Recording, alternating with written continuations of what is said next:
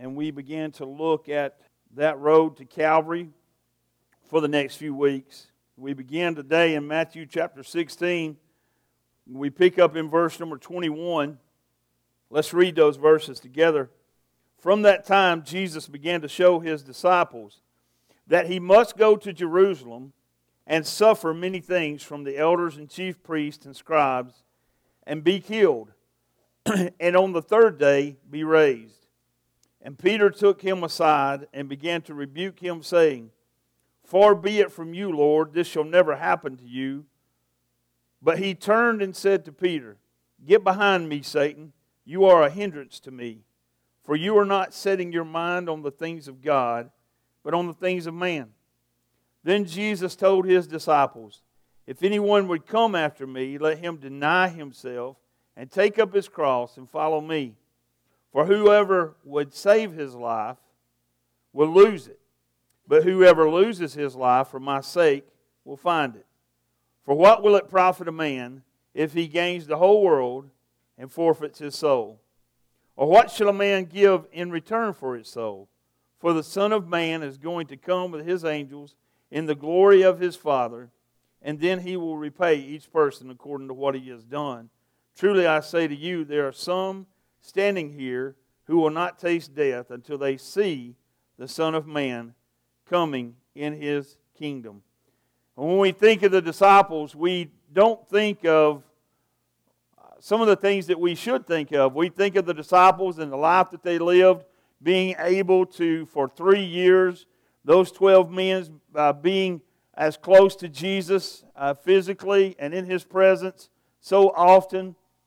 And we don't think of it, we think that, that would have been, and it would have been, the greatest life that anyone could have lived, to have been there in the presence of Jesus, to be a part of His ministry. But there was a lot more to it than that. There was a lot of physical, spiritual, and emotional difficulties that these men went through during that time that they traveled with Jesus. And a lot of times they would come to a point to where they were just completely exhausted, and they needed some rest.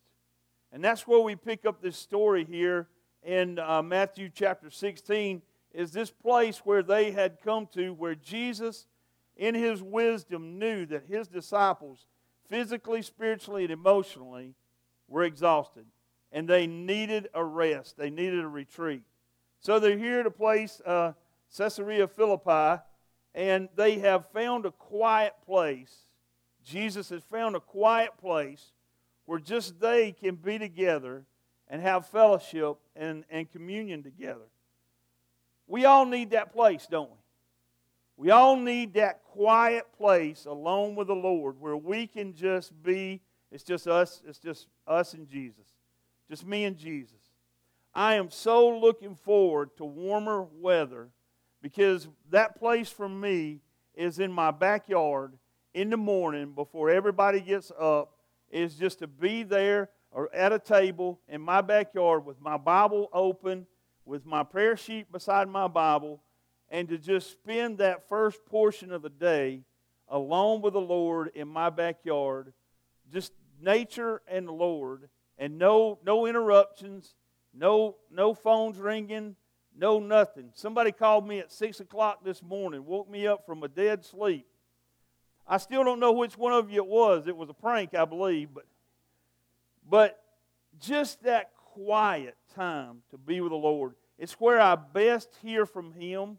It's where I best commune with Him.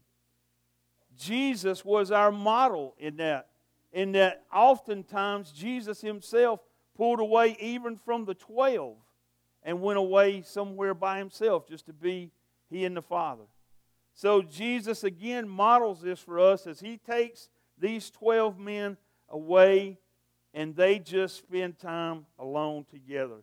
And there are some life-changing lessons that happened here on this retreat that they're having. Jesus, just a few verses up from this, has asked them, Who do you say that I am? We see Peter's confession. It's the first confession of faith, really, that we see in the New Testament, in the Gospels. Peter's confession, he says that you are the Lord. You're the Son of the living God. and the Lord reveals to Peter and to his disciples that He's going to build a great church built around these confessions. But there's also a very difficult lesson that they learn here, and that's the lesson of the cross. Jesus begins to vividly not speak in kind of riddles to them, but He tells them just plainly what is about to happen in His life and theirs as He goes toward the cross. The disciples learn that Jesus is on His way to Calvary, and that there's no stopping it at this point. They know that this is His fate. So we begin to look at this situation, and first we see the Christ of the Calvary Road in verse number 21. These disciples have a great longing in their heart for the kingdom of God to be established in their time. They have a great longing in their heart to see a great radical change happen in the region where they live. They are under great oppression. They live in a situation where everywhere they look politically, they see Roman soldiers who are in complete control of their everyday life. They live in the region of Palestine, but yet everything in their life is controlled by people hundreds of miles away from them in Rome. They are oppressed. The representatives of that group are soldiers who come and enforce their laws brutally.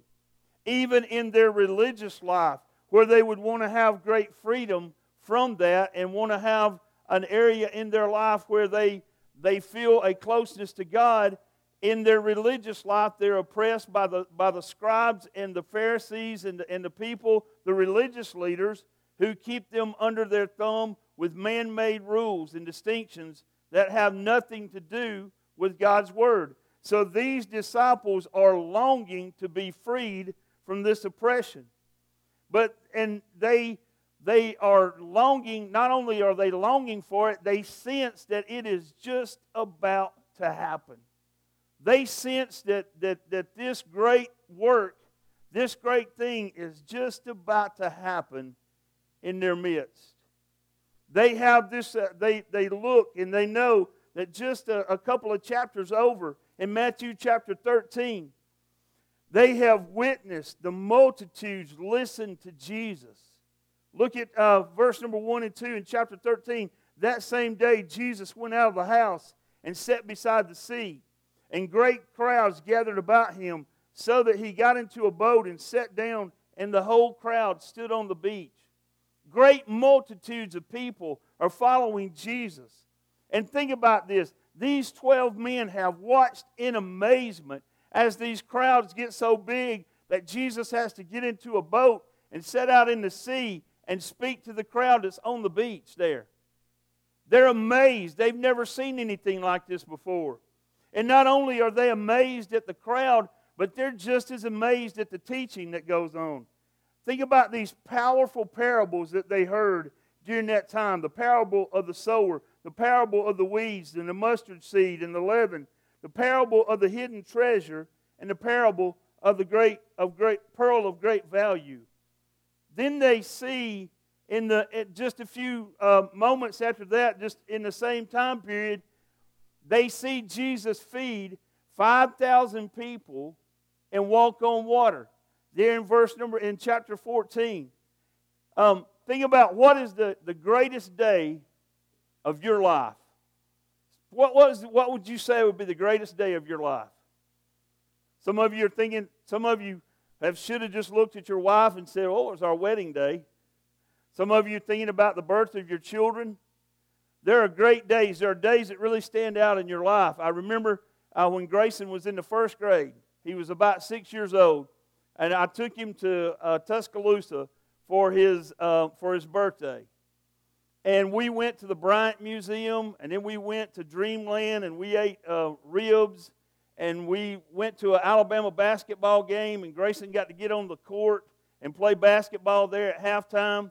And I remember at one point they set this big slab of ribs down in front of Grayson, and Grayson looked at me and he said, Daddy, this is the greatest day of my whole life.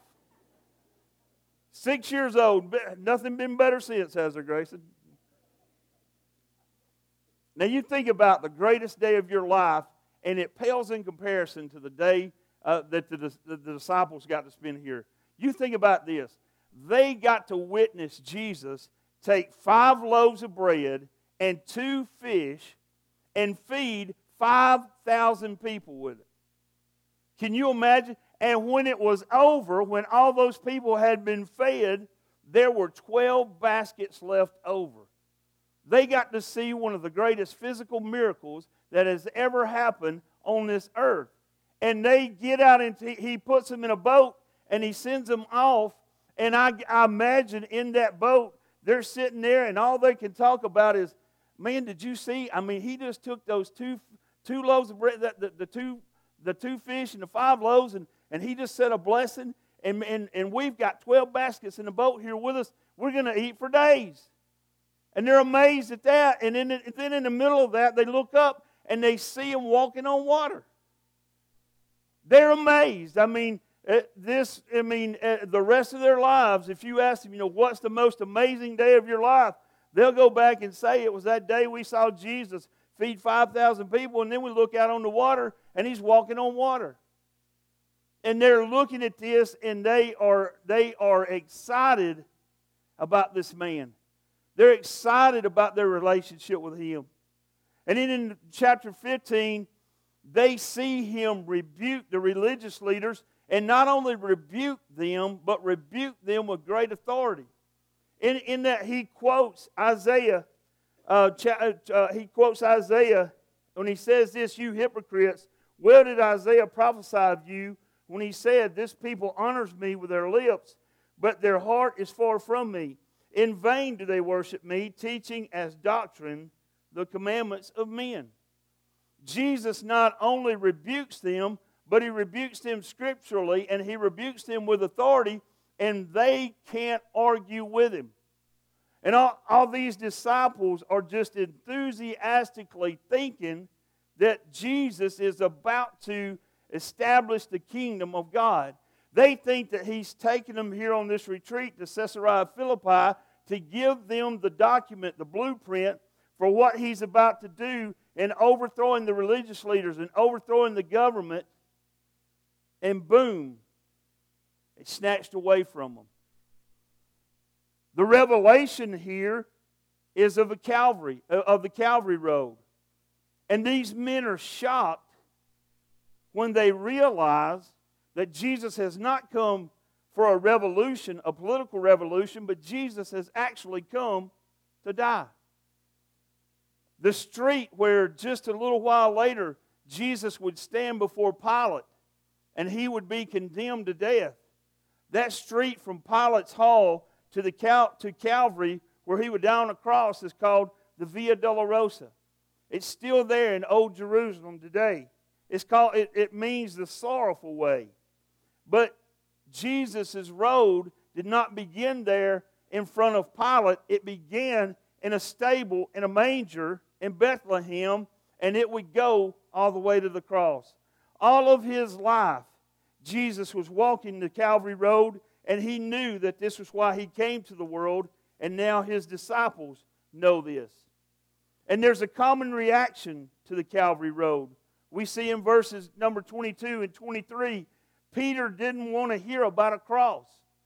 Peter didn't want to hear that this man who he had placed all of his faith in, this man who he had just confessed, "You're not just a man, but you're the Son of the living God," he didn't want to think about him going to a cross. Because Peter had seen the cross in action. Peter had witnessed the Romans line the roads on either side with crosses, with people hanging from those crosses dying because they had dared to rise up against the Roman government. Peter didn't want to think that Jesus Christ would die this way. He wanted to know that there was another way. The world would like to find another way. The world would like to find a more cultured way, a more refined or educated, a more enlightened way than the cross. They would like to find a code of conduct that would save them. The Buddhist monks, have hundreds of vows that they have to take in their lifetime. After they commit to being a Buddhist monk, they take hundreds of vows, proclaiming their work toward enlightenment and their work toward becoming enlightened. Buddha's dying words were this: work hard to gain your own salvation. Work hard to gain your own salvation. Jesus' words juxtaposed against that were, it is finished. Jesus didn't say, work hard to gain your own salvation. Jesus said, it is finished because I have gone to the cross and I have done the work for you, and you now have the opportunity to accept the work that I have done, to bring it into your life and to make me Lord of your life. And you don't have to worry about those things anymore, because then I'm Lord and Savior. I did the work for you. Can you imagine living life thinking that you have to work hard to gain your own salvation? Can you imagine the struggle in your life in thinking that it's you, that it depends upon you and what you do and how you live? In light of the fact that Jesus went to a cross and died for you and gave His life, and Paul said that it was not about works, so that no man could boast, but it was about placing your faith and trust in Jesus. Jesus said it is finished. There was a need of a cross. There was a need of a cross because it reveals the sinful condition that you and I are in. If our sins weren't so many, maybe there wouldn't have been a need for a cross, but because of the great multitude of sins of humanity, there was a great need for a cross. Because now we can see, by the cross, we can see the seriousness of our sin.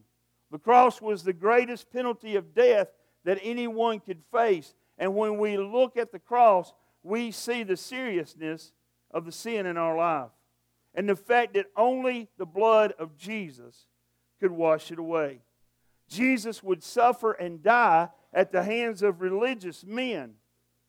But get this, after He was dead, after they'd taken Him from a cross, they were still just religious men who were still lost in their sins and in need of the Savior that they had crucified. Religion cannot save, only Jesus Christ can save us. And then we see Jesus and His call to the Calvary road. These famous verses. He says, if anyone would come after me, let him deny himself, take up his cross and follow me.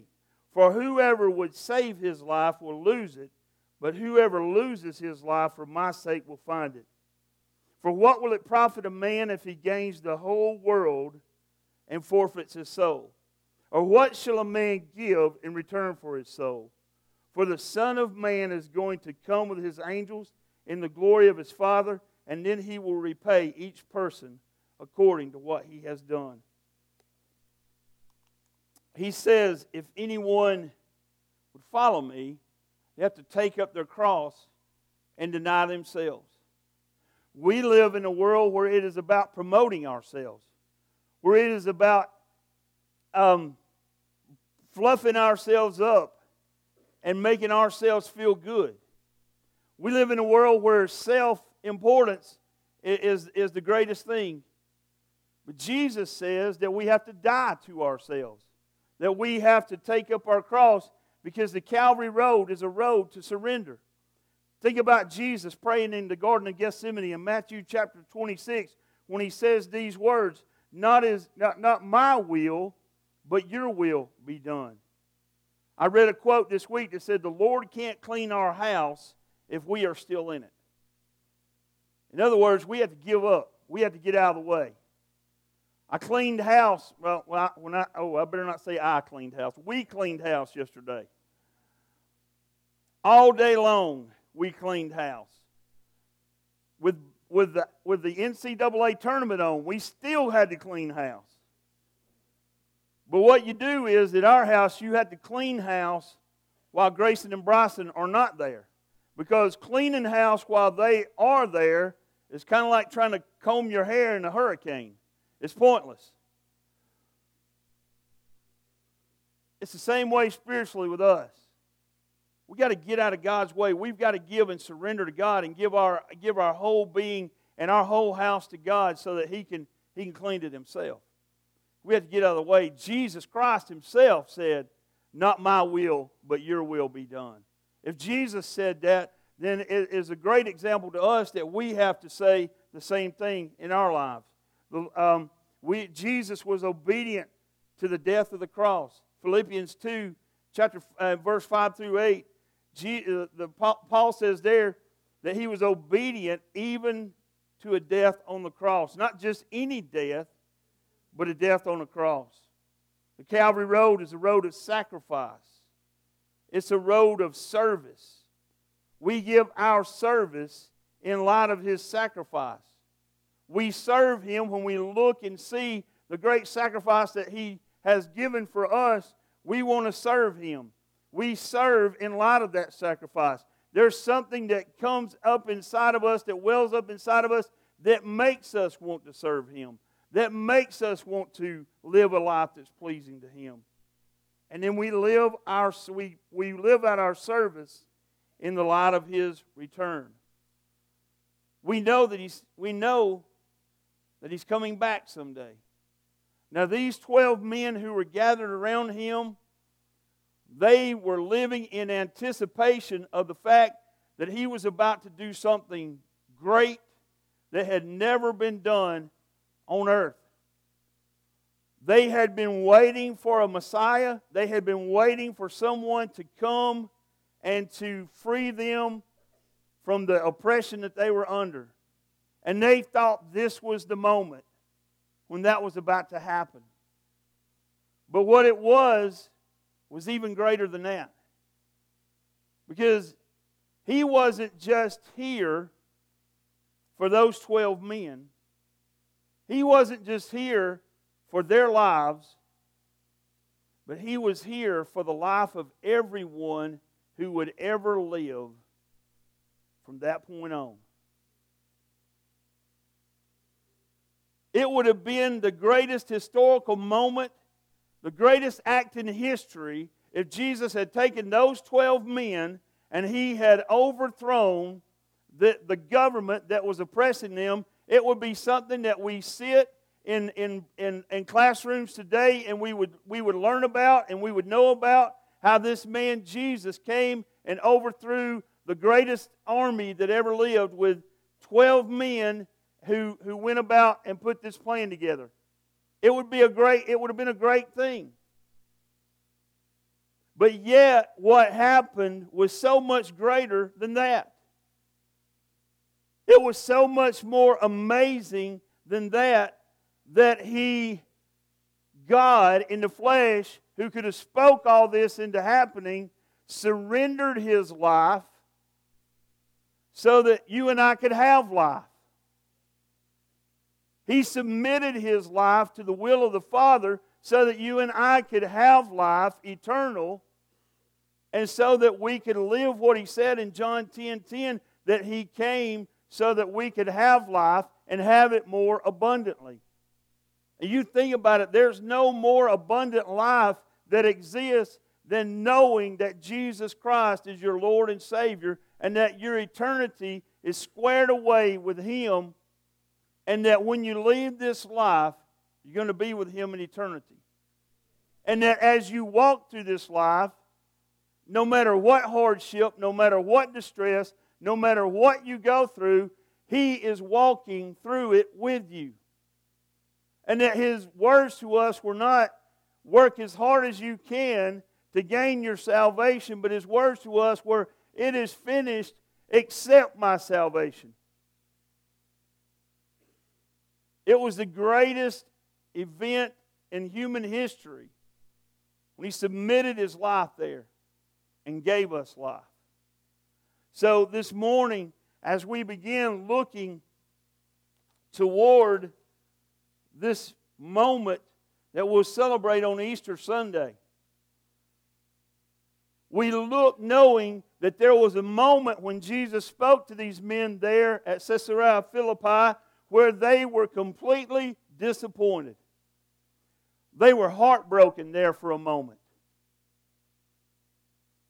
And we realize sitting here this morning, March 19th, 2017, we realize that the world this morning is disappointed when they come to a realization that Jesus is the only way.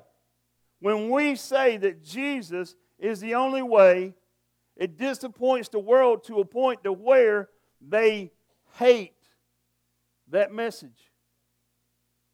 They're not just disappointed in it, they hate the message.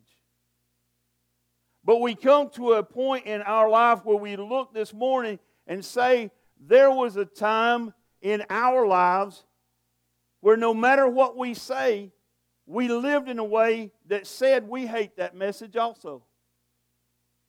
Because we lived, the Bible tells us that we lived in enmity against the Father. Because we were outside. But there was a point in our lives where we came to a point to where, just as Jesus said in the Garden of Gethsemane, not my will, but your will. And from that moment, God has changed us. And God has given us life. Not just physical life, but life eternal spiritually.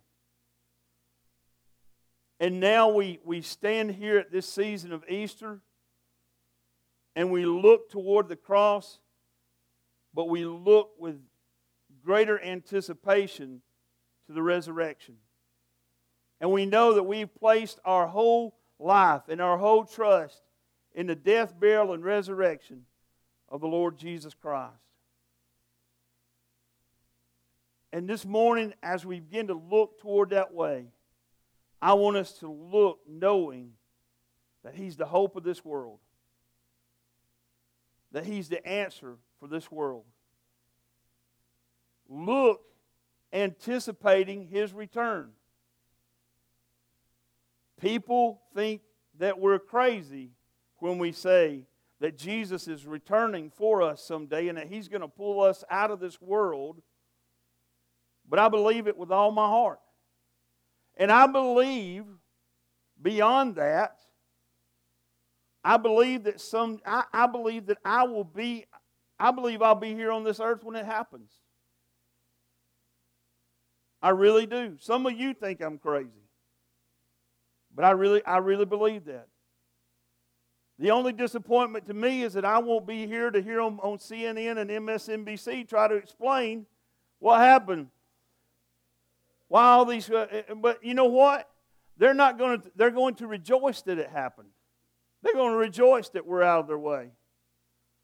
I really believe it. All right, the people on Fox will still be there too. They'll be explaining it, all right? But I want you to live with a sense of anticipation that your neighbor doesn't know that. That the person you work with doesn't know that. That the person that you're doing business with doesn't know that. That the person you sit in the classroom with doesn't know that. That your son or daughter may not know that. That your grandchildren may not know that. That your mom and dad may not know Christ is their Savior. If I were riding down the road and I was going through Micah's neighborhood and I saw his house engulfed in flames, my responsibility would be to stop and to beat on every door and every window and to try to wake him up and try to save his family. Well, guess what? There's something worse that's going on in the lives of people that you're with every day. Their house is on fire. Much worse than that. They're living in the most dangerous situation that a person could live in. They're living apart from a relationship with the Lord Jesus Christ. I lived that way for a great bulk of my life. And there were a few people who told me that I was living that way. But I worked with a lot of Christians who shunned me and who wouldn't talk to me because of the life I lived. They wouldn't have anything to do with me. And I wonder now, I look back on those people and I wonder, what in the world were you thinking that you never told me? You never invited me to church. You never said You never said, hey, look, your house is on fire.